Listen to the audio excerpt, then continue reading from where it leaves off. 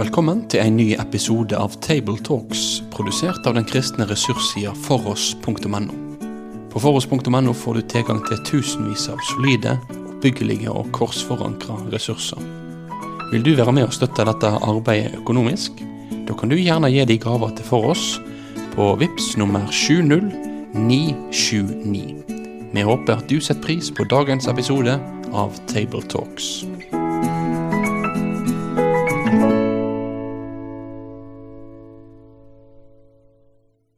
Hjertelig velkommen til Table Talks igjen fra Kristiansand. Mitt navn Bjørn Hinderaker, jeg skal lede denne samtalen, og med meg har jeg Kurt Hjemdal.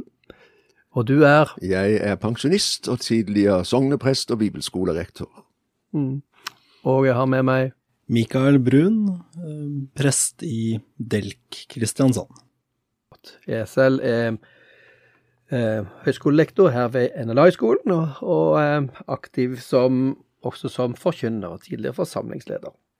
Vi skal i dag ta for oss tekst igjen, som vi gleder oss til. Vi skal lese teksten sammen før vi går inn i den, og Mikael, vil du lese teksten for oss?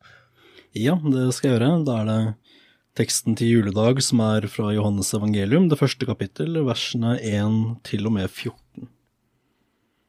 Vi leser i Jesu navn. I begynnelsen var Ordet, og Ordet var hos Gud, og Ordet var Gud. Han var i begynnelsen hos Gud. Alt blitt til ved ham, og uten ham ikke noe blitt til av alt som blitt til. I ham var liv, og livet var menneskenes lys.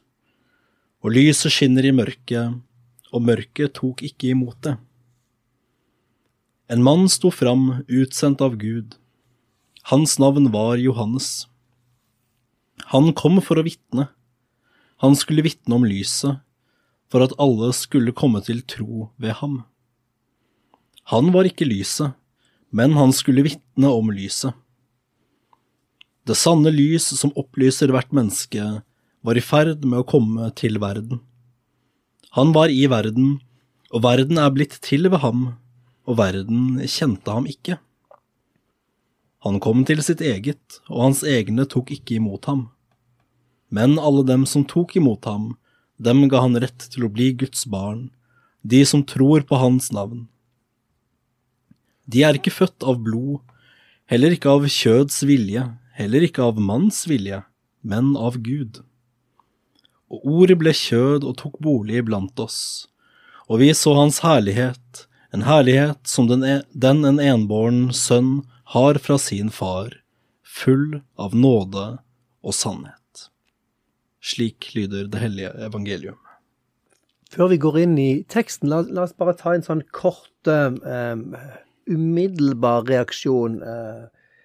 Kurt, hva merket du deg gjennom denne gjennomlesingen? Nei, for det første så synes jeg det en utrolig majestetisk åpning på Johannesevangelium. Det så enorme dimensjoner i den, og det betar meg hver gang. Det vi begynner i evigheten. Han Gud, ikke sant? Og samtidig blir han menneske. Men så sier den setningen som satte seg hos meg nå, det det fantastiske. I ham var liv. Jeg synes det en utrolig setning. I ham var liv, og livet kommet til oss. Mikael? Jeg klarer ikke å lese den teksten her, i alle fall ikke i denne adventstiden og desembertiden når jeg sitter og leser den, uten å liksom ha med meg den bibelspråkdebatten som har vært om dette ordet kjød. Ordet ble kjød, det en ting som fester seg ekstra for meg for tiden. Og diskusjonen går jo på, skal det hete ordet ble menneske, eller ordet ble kjød, eller ordet ble kjøtt, som vel det som nå kommer inn i de nye bibelen etter hvert. Men sett denne debatten til side, så det jo det store under. Dette som Guds ord fra evigheten av, og det skal vi jo gå litt og se litt nærmere inn på etter hvert. Men ordet ble menneske, ordet ble kjød. Ja, og vi ser sånn umiddelbart, jeg skal feste meg ved ett ord her, så var det kanskje denne gangen dette med lys, og det sanne lys, sant? Og julen for oss mye lys og lystenning, vi gledes over lyset, og vi som lever i den mørke delen av verden vet jo hvor verdifullt og hvor viktig det og hvor fortapt vi uten lyset. Og så prøv å spørre folket i Ukraina. Ja, de som mister strømmen og varmen. Og så det ikke bare at det et lys, men det sanne, det virkelige lys, betegnelse på han som kom. La oss nå gå over litt grann til mer av dette med konteksten. Kan du reflektere litt kort over konteksten til dette her, Kurt? Ja, for det første det jo veldig interessant at Johannes altså begynner i første Mosebok, at han knytter linjen helt tilbake med en gang i begynnelsen. Skapte Gud himmelen og jorden, i begynnelsen var ordet. Og så har Johannes fått sagt noe veldig viktig om ordet, som det som der allerede når skapelsen begynner, ikke sant? Så hele det gamle testamentet reflekteres jo på en måte i denne teksten, for vi helt tilbake til første Mosebok, og så ligger det alt det som imellom. Samtidig det jo en veldig spennende kontekst, også dette at vi knyttes inn i adventstiden. Jeg tenker på Johannes. Det fremstod en mann utsendt av Gud, og så vi midt i døpervirkeligheten, ikke sant? Før vi får selve inkarnasjonsundret, dette at ordet blir kjød. Og så tenker jeg jo også kontekst, de andre 3 evangelier. Det fryktelig spennende å tenke på at Matteus skriver Josefs evangelium, Lukas skriver Marias evangelium, mens Johannes, han tar altså det evige perspektiv og gir oss det store overblikket. Jeg kan ikke lade være med, hver gang jeg leser denne teksten, så jeg foran bebudelseskirken i Nazaret, Midtøstens største kirke. Og der står det oppe på veggen med latinske bokstaver, eller med latin, dette at ordet ble menneske, og så står der verbum factum est. Jeg synes det så utroligt, at det faktum står vi overfor. Mikael, har du noen refleksjoner over kontekst, eventuelt kulturell kontekst her, eller? Ja, vi kan jo kanskje begynne med dette ordet, sant? Som i alle fall for våre teologiske lyttere, så vil jo det greske logos være kjent i denne sammenhengen. Og dette et ord som kan bety både det talte ordet, men som også i den greske filosofien var et konsept for tanken eller for fornuften. Noen som har vært borte i retorikk vil jo kanskje kunne kjenne igjen dette vi kaller for logos-argumentasjon, sant? Dette når man appellerer til tanker og fornuft heller enn til følelser. De jødiske leserne eller hørerne av denne hymnen i begynnelsen av Johannesevangeliet ville nok også satt dette i sammenheng med den personifiserte visdommen fra det gamle testamentet, som vi jo kjenner fra i alle fall ordspråkene 8, men også andre steder, hvor også da i jødisk tradisjon så ble visdommen forstått som på mange måter en sammenfatning da av Guds ord og loven, altså Toraen, Moseloven. Altså da oppsummert i denne personifiserte visdommen. Så her det mange ting som gir gjenklang, sant? Både for jødisktalende grekere, men altså gresktalende jøder, og også grekere som kjenner dette fra sin egen filosofi. Og at her ser man da at denne logos, denne visdom ikke bare en ting ved Gud, men Gud selv, og ved dette skapte Gud verden, og det ganske sånn, Kurt har allerede sagt litt om det, at det her store, kosmiske, enorme dimensjoner.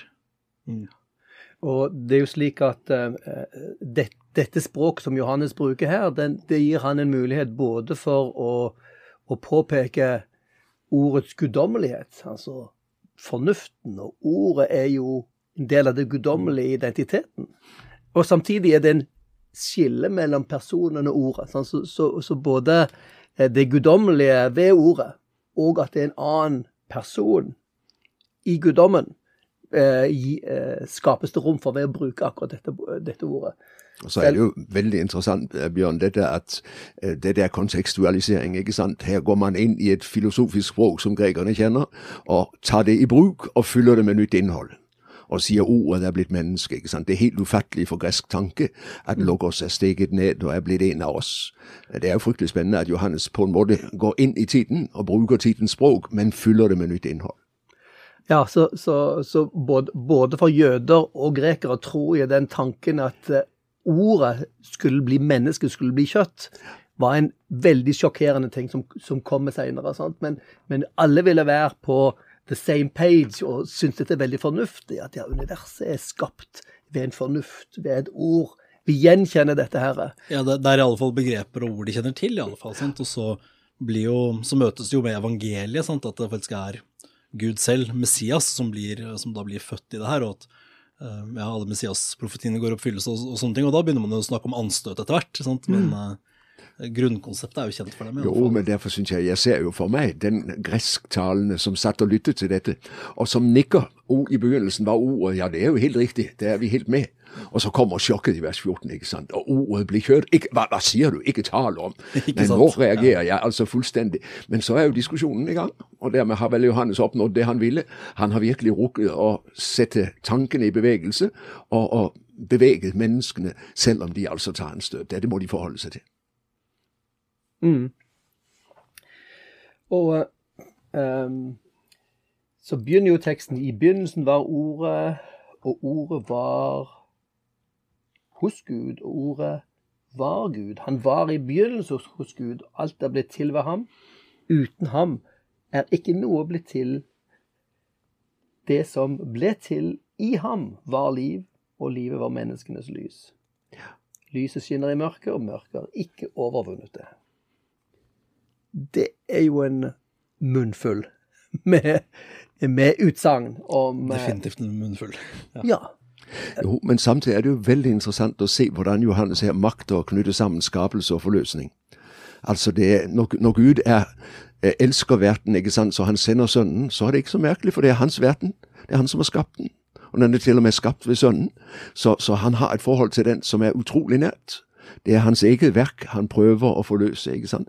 Så jeg synes jo det veldig spennende å se både hos Johannes, og du har det jo det samme i denne mektige lovsangen i Kolosserne 1 fra vers 15 til 20, hvor Paulus sier akkurat det samme, at han skapelsesmidleren, ikke sant? Og derfor det naturlig at han prøver å frelse, for det var han som har skapt det. Det hans eget skaperverk han prøver å berge. Og så føys det til her, ikke bare at han har skapt, men alt. Ikke noe, sant? Det finnes ikke noe annet enn det han har skapt. Sant? Så det behovet som Johannes tydelig har for å understreke at han skaperen av alt, dukker jo opp her. Som gjør rollen til den jødiske Jahve fra Israels Gud. Jo, og vel også i en kontekst hvor man ofte regner med mange skapere i en hedensk sammenheng, ikke sant? Det jo mange myter omkring skapelse, så det helt klart, han avvæpner på en måte hele den mytologiske virkelighet han beveger seg i, og sier det Gud som står bak det alt sammen. Ja, det veldig spennende. Uten ham ikke noe blitt til. Sant? Det høres helt unødvendig ut for oss. Men ikke minst i en sånn politistisk, religiøs kontekst vil det være ekstra viktig å si. Jo, tror du ikke snart hos oss også, for vi jo snart politister, vi også, med hele den religionsblanding som vokser frem i Norge. Ja. Og vi har jo jobbet med hver og en og lager vår egen religionsmix. Så, ja, og jeg tenker også på alle disse som så opptatt av The Big Bang, og at alt blitt til av seg selv, så det jo veldig forfriskende å høre, uten ham ikke noe blitt til. Vær frimodig på den bibelske skapertroen. Ja, definitivt. Det et veldig, veldig sterkt korreks til mye av de tankene som også rører seg i dagens sekulære virkelighet. Aktuelt. Absolutt. Akkurat når du nevnte Big Bang, så jo det faktisk en av de sterke argumentene for at universet må ha en begynnelse og en årsak ut forbi seg selv. Sant? Mens det veldig mange naturalister eller ateister som har da behov for å prøve å finne en bortforklaring av universets, singularitetens start på universet. Så dette at dette skapt av ordet jo interessant, og da med den orden og mening som vi fanget opp med i dag. Og ligger ikke her også en rabbinsk tankegang omkring første Mosebok 1, ikke sant? Gud sa, bli lys. Der personifiserer altså Johannes det ordet som Gud talte, ikke sant? For han plasserer på en måte ordet inn nettopp i første Mosebok 1, og sier det Guds ord som der lød, det var faktisk sønnen. Ja, det er spennende. Og det er jo interessant, i første Mosebok 1 så er det åndens vev over vann. Ja. Sånn, Gud sier Gud, og hans ord og hans ånd er der helt fra starten. Og så, apropos det du sier her, så er det jo i vers 4 og 5, disse metaforene, bildene igjen, med altså ordet, og så kommer det liv, og så kommer det lys. Det er jo svære begreper, alle disse her. Hva tenker dere om både liv og lys som bilder? Hva er det de refererer til for noe? Nei, det er jo altså, ikke bare bilder sånn sett, men beskrivelser av den konkrete himmelske virkelighet. Jeg tenker på en oldkirkelig oversatt til norsk hymne som jeg kom over for noen år siden, som heter Få Silaron, som begynner med det er en tilbedelse av Kristus, hvor de begynner med «Du klare lys, du gjenglans av den himmelske herlighet». Det er jo faktisk den himmelske herlighet som stiger ned til jorden, og det ser man jo i hele Bibelen, sånn at den himmelske herlighet, det himmelske lys, når det kommer ned til verden, så skjer det ting, nettopp fordi verden ligger i mørket. Du har Moses som får ansiktet sitt til blir lysende, sant, og den type ting. Ja. Jo, og jeg tenker jo også på dette. Det er jo veldig spennende i skapelsesberetningen, ikke sant? At lyset blir skapt første dag, men sol og måne blir først skapt fjerde dag. Lyset er der før lyskildene, sånn som vi kjenner den. Og jeg tenker på det samme i Johannes åpenbaring 21-22, hvor der står at starten trenger ikke til lys, for Gud selv er dens lys. Og det er jo en veldig spennende tanke, altså at den egentlige lyskilden, det er ikke sol og måne, men det er Gud selv. Før sol og måne, så er der lys, fordi Gud er der.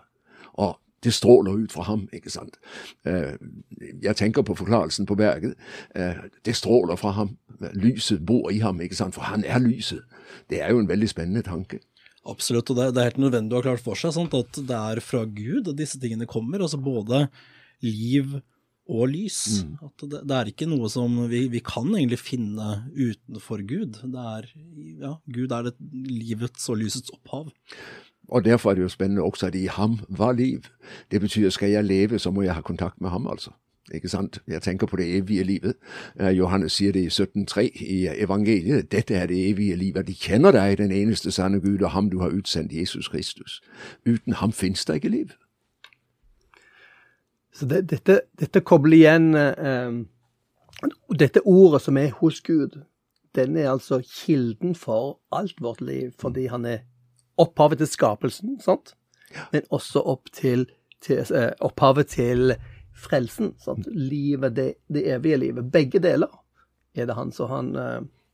Og det er jo en litt festlig tanke, Bjørn. Jeg tenker på alle de mennesker som lever uten Gud i livet sitt, men som hvert sekund er fullstendig avhengig av Guds livsoppholdende kraft for i det hele tatt å kunne puste. De kan fornekte ham så mye de vil, men trekker han sin hånd tilbake, så er de støv, ikke sant? Så er vi satt på plass. Jeg tenker, en ting som du påpekte, Mikael, som er gjerne borte for oss moderne mennesker, det er jo det at folk i antikken tenkte jo på det guddommelige som et lyssted med herlighet. Sant? Så når man ser på himmelens herskare med stjerner og lys og solen, sant? Så er det lysets opphav. Så derfor assosierte man jo ofte de med guddommelige vesener. Og når Bibelen snakker om himmelske vesener og det guddommelige, så er det stråleglans og herlighet som brukes igjen. Og som vi stadig møter også når vi møter engler. Sant? Når man kommer fra den guddommelige virkeligheten, så er det lys som er det som karakteriserer. Da bruker vi ordet herlighet ofte. Dette er liksom et glimt av det guddommelige vesenet. Ja da, det er Gud selv som stråler ut, ikke sant? Og jeg tenker jo på det som kommer i kapittel 8 og 9. Jesus sier, jeg er verdens lys, ikke sant?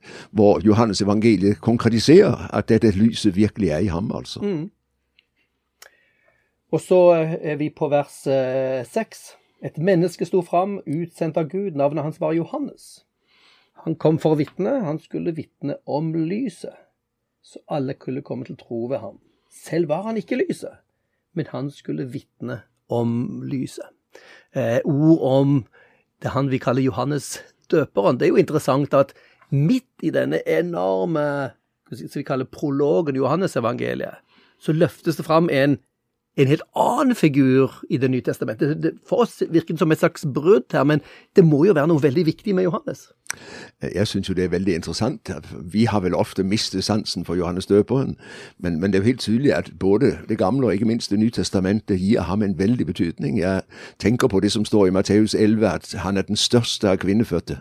Han overgår keiser og konger og hele molevitten, ikke sant?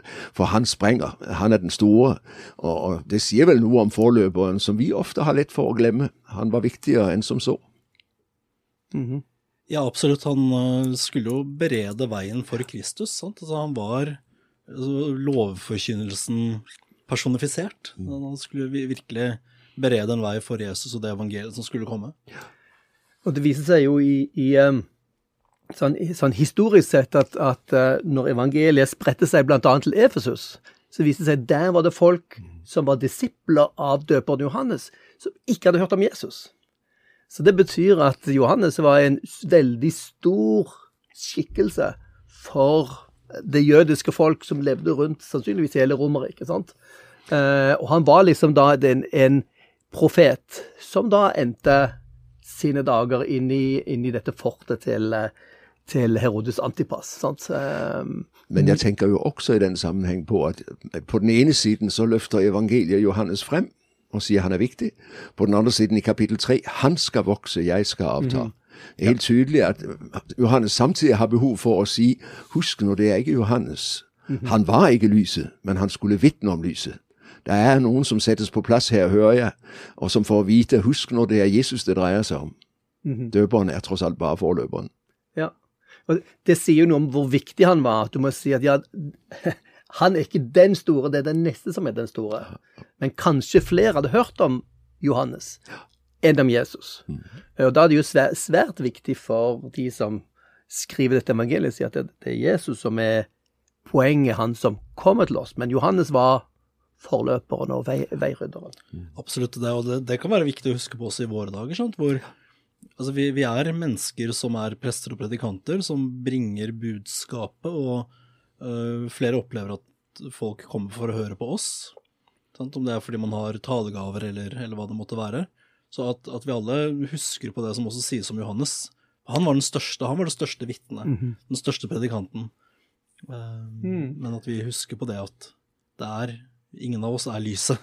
Nei, og i den sammenheng, Mikael, synes jeg jo det veldig interessant, det Johannes sier om seg selv lenger ut i kapittelet, ikke sant? Når de kommer og spør, du Messias, du Elias, du den ene og den andre, og så trekker han seg helt tilbake og sier, jeg bare en røst av en som roper. Det ikke meg som spennende, det det jeg roper det dreier seg om. Og jeg tenker på meg selv, og på deg, og på alle oss som forkynner. Det så lett å bli selvopptatt. Husk det aldri deg det dreier seg om. Det det du forkynner som viktig.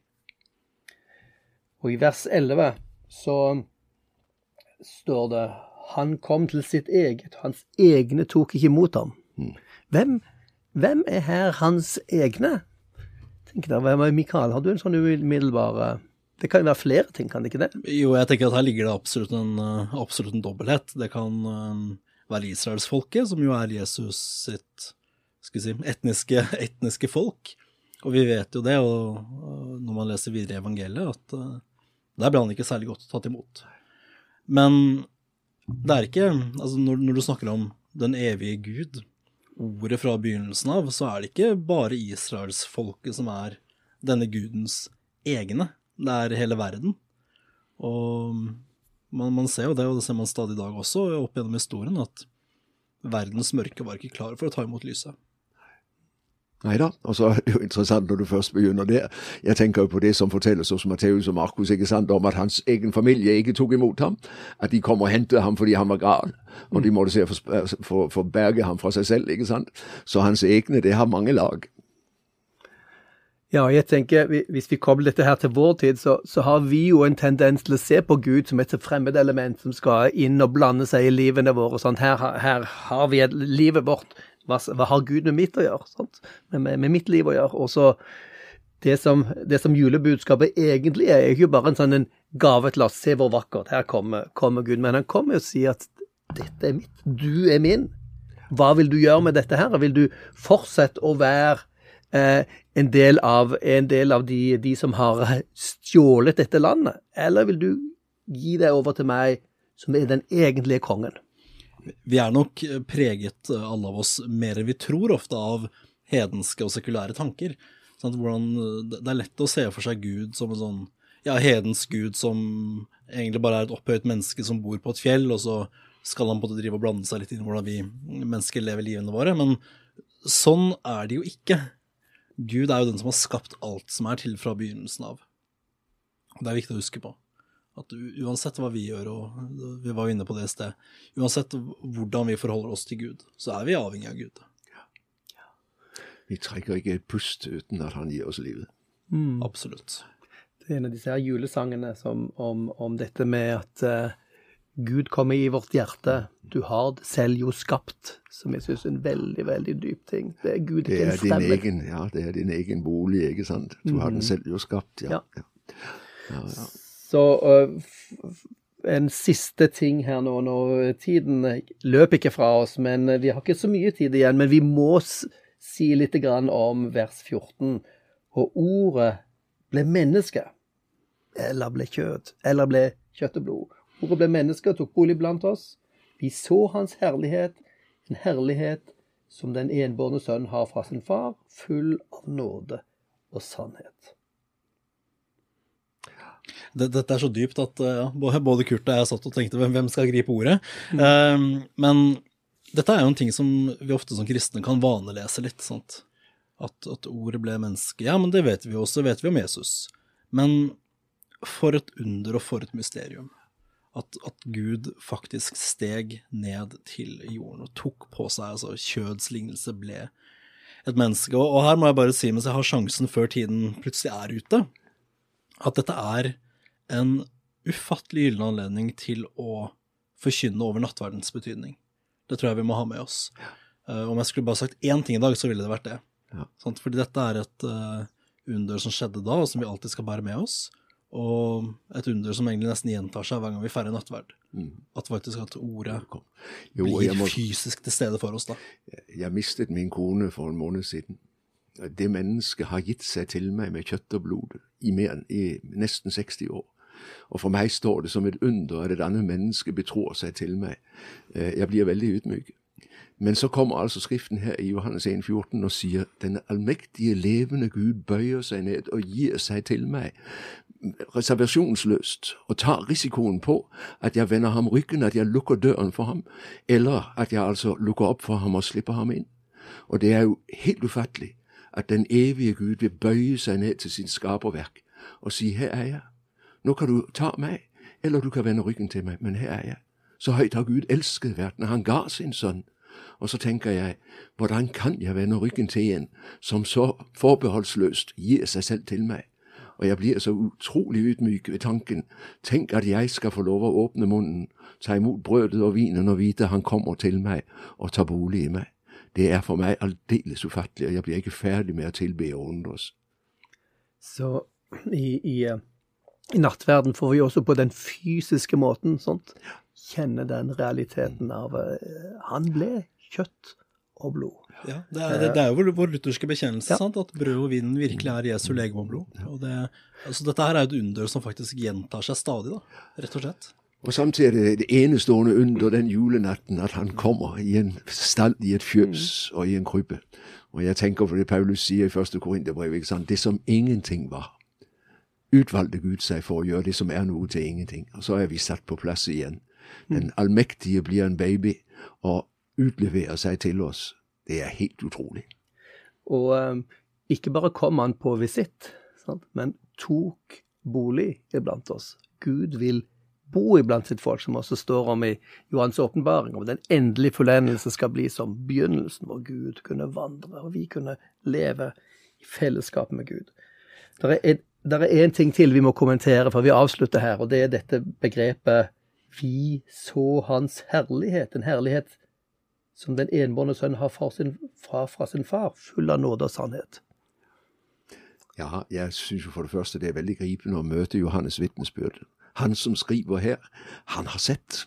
Han snakker ikke bare om noe han har hørt et eller annet sted, men vi har sett hans herlighet, og så utlegger han det gjennom hele evangeliet. Og jeg tenker, det er jo utfordringen i prologen. Spørsmålet, har du sett denne herligheten? Og jeg tenker at det er noe av juledagens prekenoppgave for de som skal preke. Fremstill nå denne herlighet, og så la forsamlingen få lov å møte spørsmålet. Har du sett den? Har du grepet den? For den er din, den er for deg. Jeg tenker også at her, en av de tingene vi burde ha i bakhodet her, at her er det gammeltestamentlige tekster, sant? Full av nåde og sannhet og herlighet. Hvor hen i Gamle testamentet er det den tekstbakgrunnen eller bildebakgrunnen her? Ja, blant annet i Mosebøkene. Jeg tenker på Moses på sin og du nevnte det, Mikael, dette med at han strålte ansiktet når han kom ned, ikke sant? Jesus oppfyller på en måte det som Moses antyder. I Guds nærhet så blir jeg preget av herligheten, og han er selve kilden til den. Så derfor er han full av nåde og sannhet, ikke sant? Og Guds herlighet har altså navn. Og det synes jeg er spennende, for vi har lett for å tenke bare på en lysglans. Men herligheten, det er nåden. Det er der jeg ser det. Full av nåde og sannhet, ikke sant? Og jeg tenker på Moses som ber om å få se Guds ansikt, og Gud sier, jeg går forbi, du stiller deg i klippen, og så skal du få se meg bakfra. Og så roper Gud ut sitt navn, Herren, Herren er nådig og barmhjertig og rik på miskunnhet, ikke sant? Så ser han igjen Guds herlighet. Nettopp nåden er herligheten. Og så har du jo også dette med, skal vi si, Guds herlighet over tabernakelet, sant? Dette så kaller det tilbedelsesteltet til israelsfolket som de bar med seg og slo opp i ørkenen. Og der er det jo, hvis jeg nå husker med en gresk riktig, sant? Så når det står tok bolig blant oss, så er jo også det den strengt korrekte betydningen der slo opp sitt telt iblant oss. Sitt telt eller sitt tabernakel. Og da ser man jo her også hvordan Kristi komme sprenger rammene, sant? At nå er det hele verden, og ikke bare Israelsfolket det gjelder. Men samtidig ut av det gamle testamentet. Naturligvis, sant? Ja, absolutt ut av det gamle testamentet, og det springer ut av det. Ja. Men nå er det snakk om et verdensomspennende tabernakel vi har med å gjøre. Han kom til sitt eget, ikke bare sitt folk, men til sin verden. Absolutt. Og så det som nå proklameres, er jo at her har Johannes sett den Gud som Moses ba ham å få se. Full av nåde og sannhet. Og dette ser vi jo aller tydeligst, ikke bare Jesus undergjerninger, sant? Og hans kjærlighet, men aller mest i hans korsdød og oppstandelse. Og jeg tenker jo nettopp at Moses ba om å få se ansiktet. Han så Gud bakfra, men du og jeg får lov til i evangeliet å se Gud forfra, og se rett inn i hjertet på ham.